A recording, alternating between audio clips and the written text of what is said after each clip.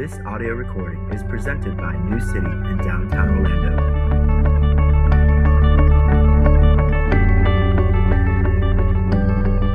This morning's scripture comes from Philippians. I thank my God in all my remembrance of you, always, in every prayer of mine, for you all, making my prayer with joy, because of your partnership in the gospel from the first day until now. And I am sure of this, that he who began a good work in you will bring it to completion at the day of Jesus Christ. It is right for me to feel this way about you all, because I hold you in my heart, for you are all partakers with me of grace, both in my imprisonment and in the defense and confirmation of the gospel. For God is my witness, how I yearn for you all with the affection of Jesus Christ. And it is my prayer that your love may abound more and more with knowledge and all discernment, so that you may approve what is excellent, and so be pure and blameless for the day of Christ, filled with the fruit of righteousness that comes through Jesus Christ, to the glory and praise of God. This is God's word. Please be seated. In case you weren't here last week, we're taking a short break from the Old Testament book of Exodus in order to study the New Testament book of Philippians. And last week I preached on verses 1 and 2 of chapter 1, and I introduced our tagline for this series, the three phrases that we're going to come back to over and over and over as we walk through Philippians. Do nothing, gain everything, give anything.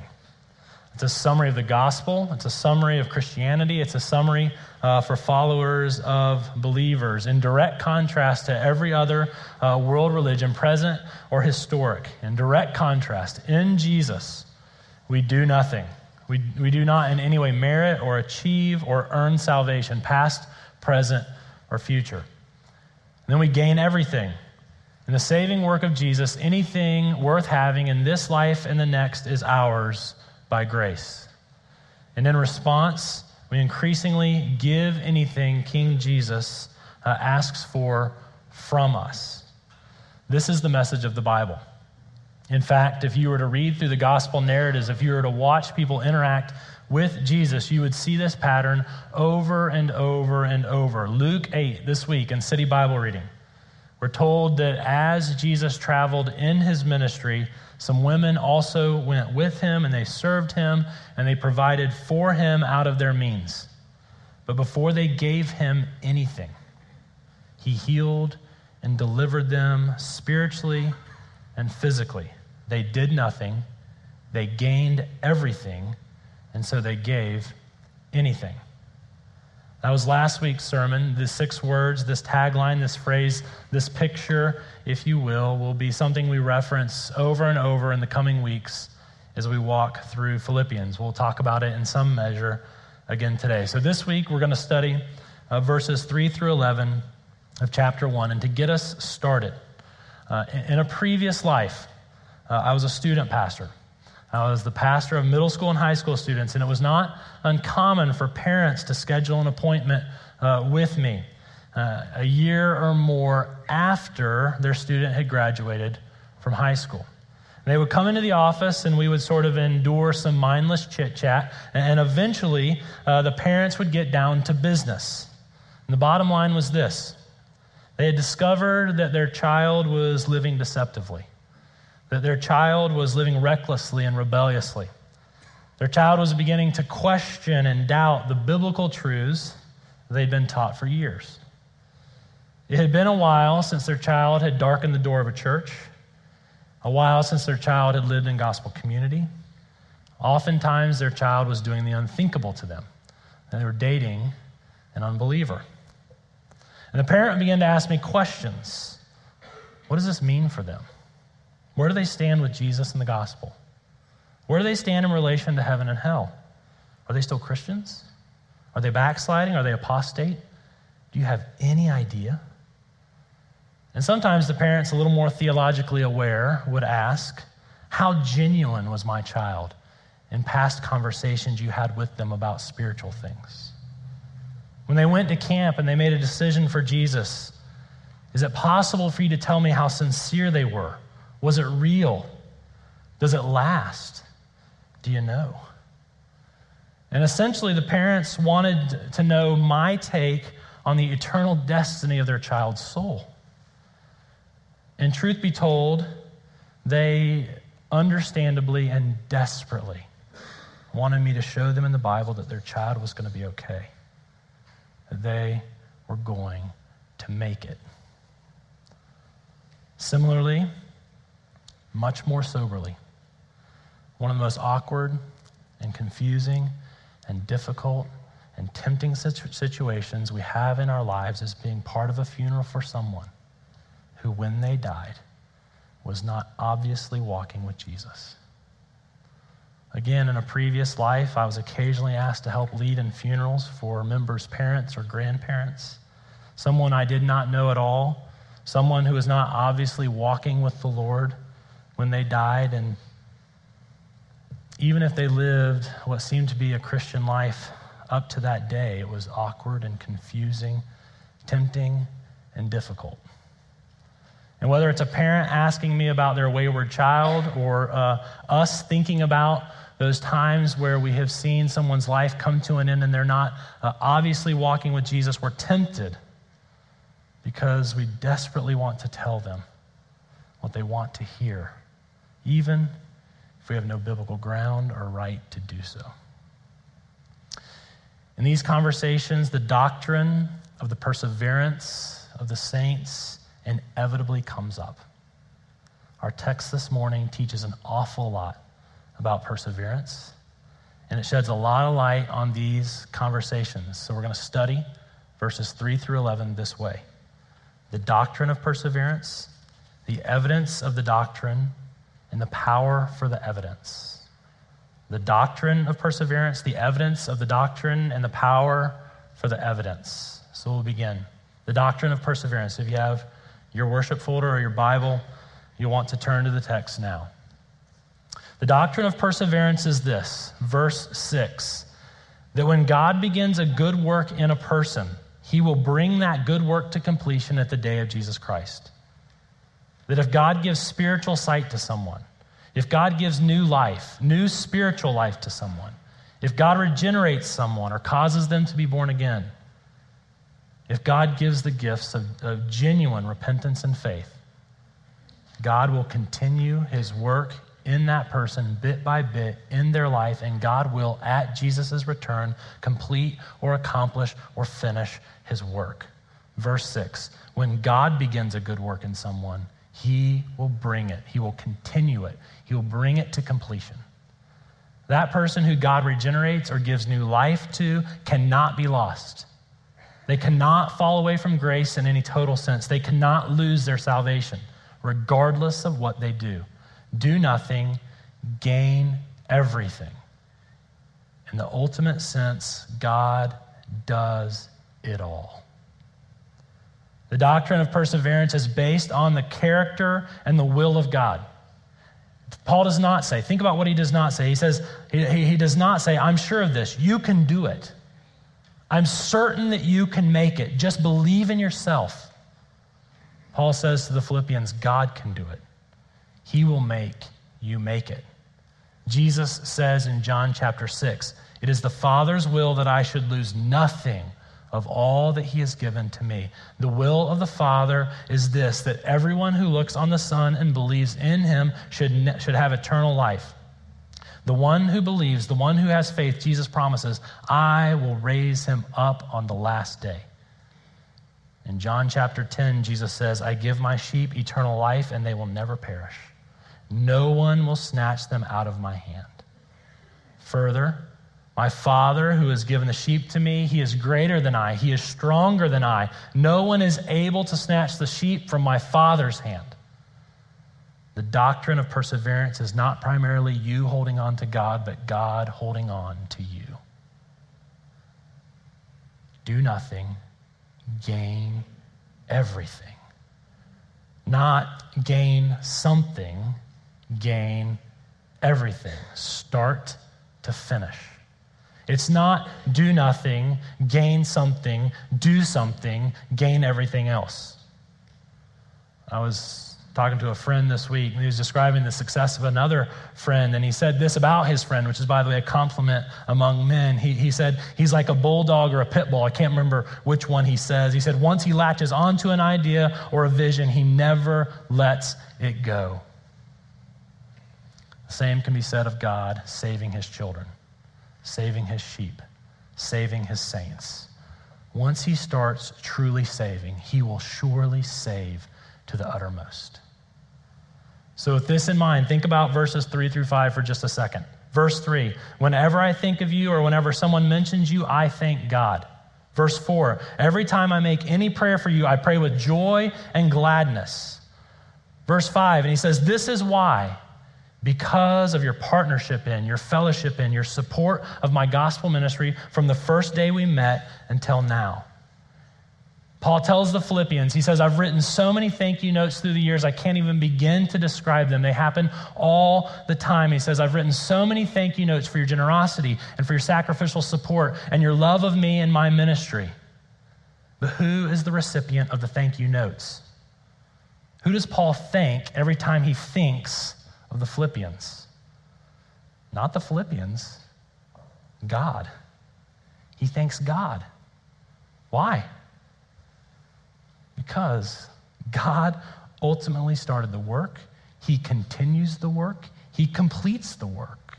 Paul will give them a small t thank you, but he gives God a capital T thank you when he thinks of them. You can see Paul's assumption of the perseverance of the saints in verses 9 through 11, the persevering work of God. In verses 3 through 5, Paul talks about how often he prays and how he prays and why he prays. But in 9 through 11, Paul actually records what he prays. It's a prayer for perseverance. Paul paints the picture of what it looks like for God's good work to be brought to completion. Paul prays that in their lives in the future, they will abound more and more in love, verse 9, that they will increase in knowledge and discernment and the ability to approve what is excellent. And that at the day of Christ, again, when Christ returns, he prays that they would be found pure and blameless. It's a prayer for perseverance, for continued growth unto completion. But don't miss the big point. It's not a command to the Philippians to do these things. It's a prayer for God, to God, for God to do these things. Why?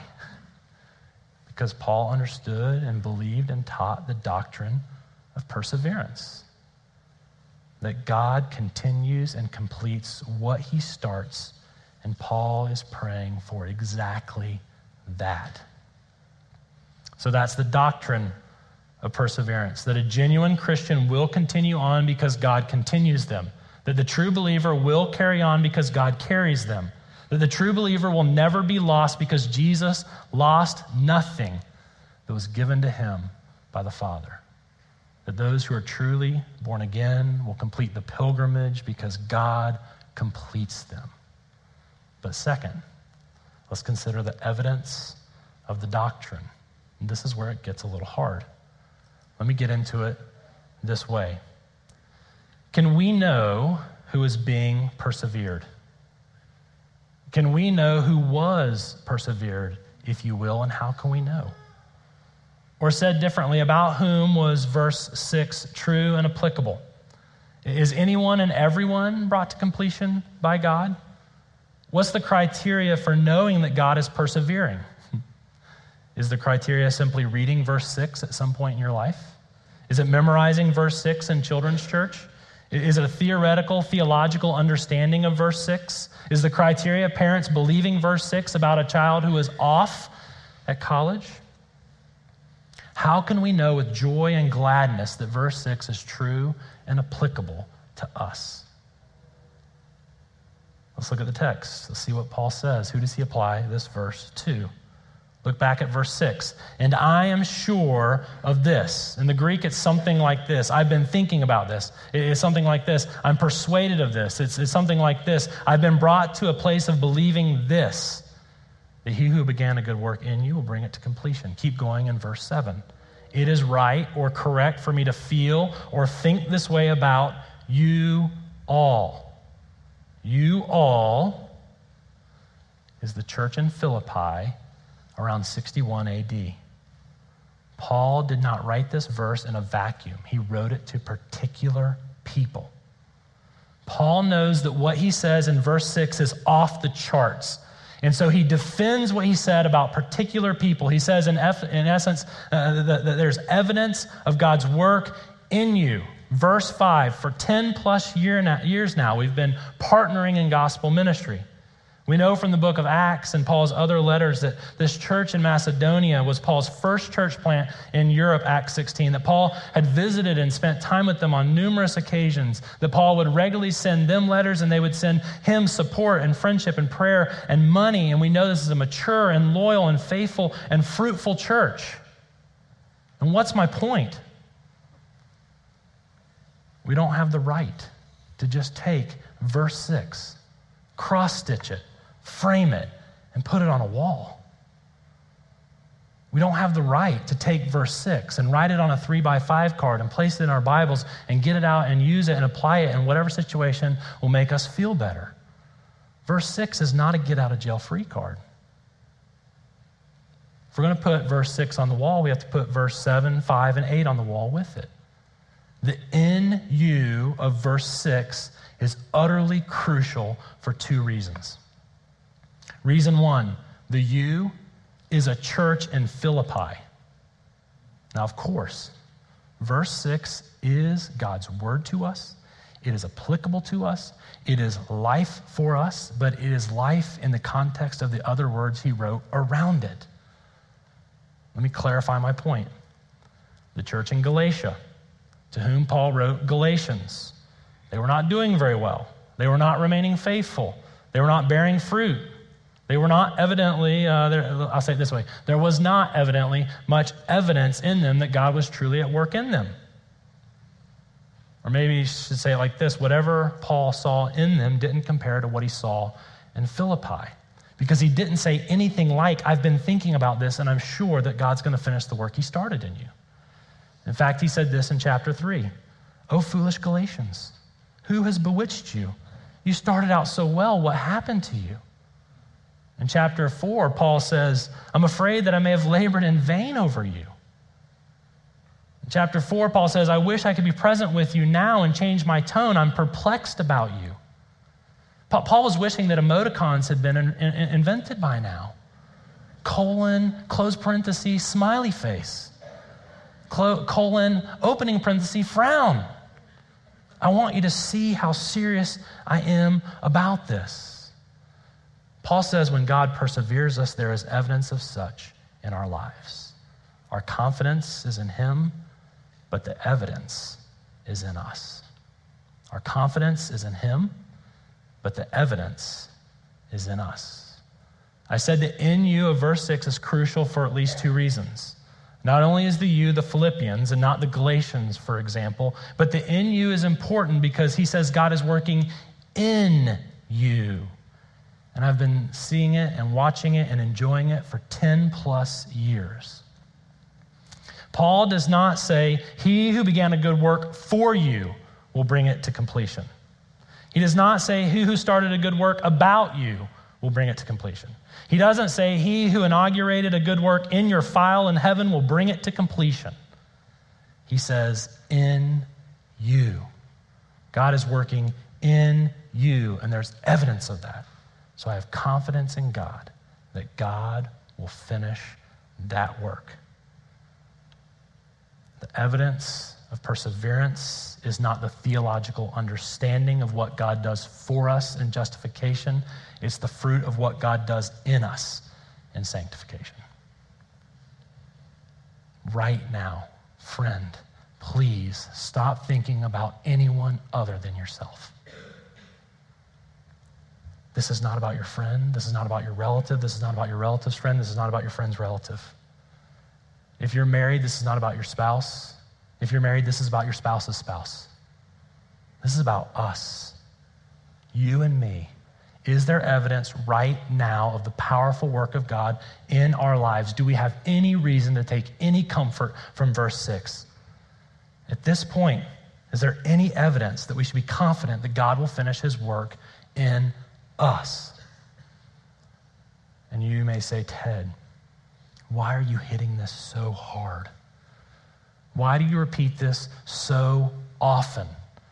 Didn't we cover this in Proverbs? Didn't we cover this in James? Didn't we cover this in Mark? Didn't we cover this in every book you've taught through so far? Why do you keep bringing this up? Look for fruit, look for fruit, look for evidence, look for evidence, look for proof. Why? Why can't you be just a little bit more like Joel Osteen? Why so hard? I'll tell you why. Because we're not poor. Because we don't live in a country where we're mocked and persecuted for being Christians.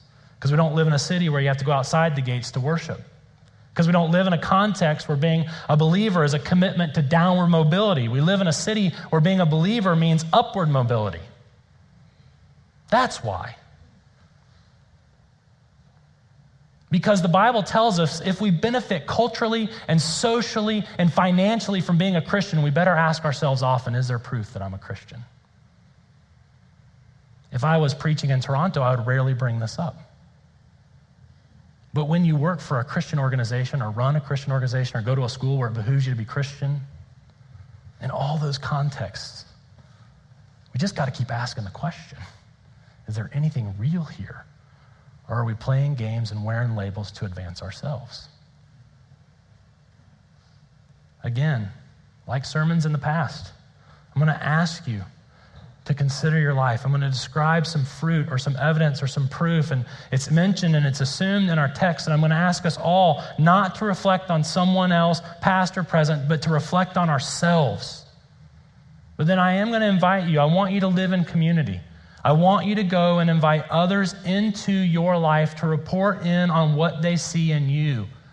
Not what you see in other people together, but what they see in you. And the question is this: do you right now, currently today, see fruit increasing in my life? Paul says in verse 5, from the first day, speaking of when he preached in Acts 16, until now, present, active, increasing fruit. First question for evidence. Are we more sacrificially generous today than we were last year, let's say? Commentators agree that when Paul calls the Philippians his partners in or partakers of his apostolic ministry, he is referencing their financial contributions to him through the years. Paul talks about this church and the other churches in Macedonia in 2 Corinthians 8, where he says that they gave with a wealth of generosity, even in the midst of a severe test of affliction and poverty. Paul's saying, I see incredible generosity in you, and this is how I know God's at work in you, because you're being so generous. The Bible does not define generosity this way, rich people giving a lot. The Bible says generosity is this: a poor person giving what they have. Generosity is an old widow giving her last 2 pennies, literally giving her life. She could have given nothing and no one would have blamed her. She could have given 1 penny, 50% of her assets, and we would have marveled. She gave it all, and Jesus marveled. Are we more sacrificially generous than we were a year ago? This would be evidence of the gospel at work in us.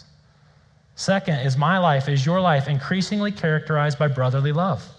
Paul's prayer for perseverance, look back down at verse 9. It's my prayer that your love may abound more and more. Biblical love is sacrificial. It's expensive. The definition of love in the Bible is this.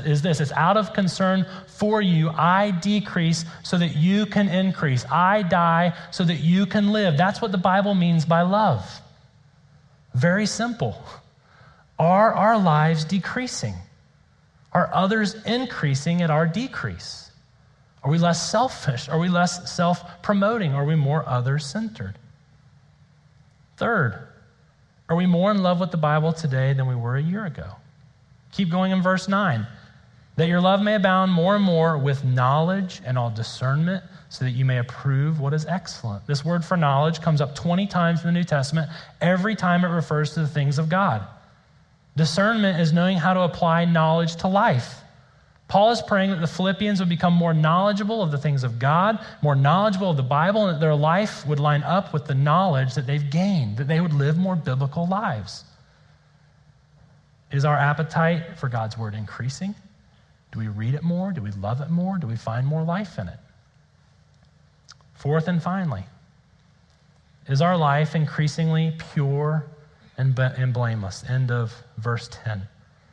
Of course, Paul would never assume that anyone's perfect. In fact, he says in chapter 3, we'll get there in time, he says, I'm not perfect. I haven't arrived. I'm not like Jesus yet, and neither are we. But Paul does assume that part of God's persevering work in us is an increase in purity. So it's a word for an internal reality of holiness. That we would increase in blamelessness, which is an external word for not stumbling, not actually committing acts of sin. Blamelessness flows from purity. The internal gives way to the external. We just have to ask ourselves, am I more pure and blameless than a year ago? Now there's a great irony here, and I want you to catch this. The more we mature and the more we grow, the more convinced we'll become that we're the biggest sinner we know. The more we mature, the more we grow, the more we'll become convinced we're the biggest sinner we know. But at the same time, the more we become aware of how sinful we are, we'll commit less sins. It is at the end of Paul's life that he calls himself the chief of sinners. But it's also at the end of his life he was more mature than he ever was before. Are we convinced more than ever that we're the biggest sinner we know? Are we convinced more than ever and seeing more and more how wicked we are, but how gracious God is? And at the same time, are we seeing progress in character? Are we seeing over time God changing us, God's good work in us? Now, in conclusion, the power for the evidence, okay? The doctrine of perseverance, the evidence for the doctrine, and the power for the evidence. This is crucial. Crucial. Let's say that even now, before you start reflecting this week, even now, before you begin to live in community, let's say you feel like me. The evidence is not what we'd like it to be. The fruit is not what we had hoped. The proof of God's work in us is not as high def as we were looking for. How do you bring about more evidence in your life?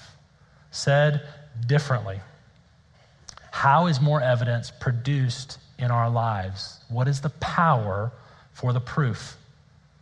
Now, this is really counterintuitive. It's very paradoxical. It's very ironic. But the worst thing you can do this week is simply decide that you're going to produce more fruit. The worst thing this week is to decide that by my power, I'm going to create more evidence so the next time this topic comes up, I will feel better about where I am. The fact of the matter still is this: do nothing, gain everything, give anything. Evidence of perseverance falls under give anything. But in order to give anything at all, or in order to give anything more, you don't focus simply at the give anything. But the primary focus of the Christian life has got to be doing nothing to gain everything. And from that will flow an increased desire and a love for giving anything. In the gospel, the one who should have been persevered, who should have been held on to, the one who bore all the evidence, the one who was always loving, always discerning, always pure, this one was cast off, forsaken, not held on to. The one who always held on to the Father was let go in our place so that we can be held on to. The one who did everything at the cross got nothing so that we could do nothing and gain everything. Look at the way Paul gives the end of the text. Look at what he provides as the power for the evidence. Verse 11, his prayer is that the Philippians would be filled with the fruit of righteousness. But look at how the righteousness comes. the fruit of righteousness that comes through Jesus Christ, to the glory and praise of God. The power for the evidence doesn't come from continually focusing on the evidence, but the power for evidence comes by focusing on Jesus. That's the paradoxical, ironic, counterintuitive part. I'll illustrate it this way. My daughter Riley, who's now 8, when she was 3 or 4, she did pre-ballet in Lakeland. And pre-ballet is a cute word for toddlers getting into cute clothes and walking into a really, really loud room with wood floors and mirrors everywhere. And pre-ballet also means this, that there's a ballerina in the room that used to be good at ballet, and now she just loves toddlers, okay? I didn't mean that. That was hurtful. I apologize. I'm sure there's an exception to the rule. So the kids themselves, they don't actually do a whole lot of ballet. It's called pre-ballet. But amazingly, after 10 weeks at the recital, the kids actually did all right. Shockingly well compared to how they did at the beginning of their time with the world famous or the Polk County famous Miss Rosie. So I watched that 10th week at the recital and something fascinating happened. 20 little 3- and 4-year-old girls in their tutus. Miss Rosie would get right in the middle of a big circle and she would call for and she would model the behavior that she wanted. And if the girls kept their eyes on Miss Rosie, they would do incredibly well. They would enjoy her. They would gain life from her. They would imitate her. But inevitably, every now and then, a 3- or 4-year-old would fall. They'd crumble to the ground. They'd either actually be hurt or their pride was hurt, but either way, they'd start bawling. And Miss Rosie had a rule, no parents on the really loud wood floor. So she would run over to the child and help them out. And each time it was inevitable that one by one, the 3- and 4-year-olds would begin to migrate towards the mirrors that are all around. They would either get distracted with their hair or their makeup or their outfit, or they would actually try and inspect their ballet moves by looking in the mirror. And eventually, as they looked into the mirror, every one of the 3- and 4-year-olds would get they would get distracted. They would get disoriented. They would eventually fall down. It was like dominoes, just one after another, falling and crumbling to the ground. Every time this happened, Miss Rosie would stand up. She would go to the middle of the floor. She would yell as loud as she could, "Circle." The 3- and 4-year-olds would go and they would get around her and they would look to her. And again, as they beheld her, they would imitate her. I know it's going to sound strange considering our second point. The Bible does call us to reflect on the fruit in our lives. But the Bible invites us more frequently than that to look to Jesus, to behold him and study him and gain life from him and love him, and in so doing become more like him. The answer is not this week, do something. The answer is to study long enough, do something, gain everything, so we increasingly want to give anything. Paul teaches in 2 Corinthians 3, he teaches this. We are changed from one degree of glory to the next. Sounds a little bit like the study we've had today. Metamorphosis is the actual Greek word that he uses, like a caterpillar to a butterfly. He says dramatic change over the long haul through a million changes, hard to distinguish. That's the Christian life. And he says that we are being transformed, passive verb, being transformed from the outside in. God is transforming us. But do you know what Paul says we're doing while we're being transformed? He says this, with unveiled face, so by the power of the Holy Spirit, with unveiled face we behold the glory of God. And he further defines the glory of God as the face of Christ Jesus. Now, we would be fools to not inspect our lives, but we'd be arrogant to try and change ourselves instead of running to the one who can change us. Let's pray. Jesus, this is a hard teaching for us to understand and get our minds around because we have to wait long enough to get to the end, and I pray that you will have done exactly that for us. I pray that we would be sobered into deep repentance over the lack of evidence we see in our lives, but I pray that our repentance would drive us to you, that we would reorient ourselves on you and your face and your grace and how you did everything, and you got nothing at the cross but the Father's wrath in our place. And may we be so taken back and amazed and filled with joy and gratitude because of what you have done. May we wake up next year finding ourselves more generous. May we wake up next year finding ourselves loving your word and feeding on your word. May we find ourselves next year seeing you persevering us. In the name of Jesus.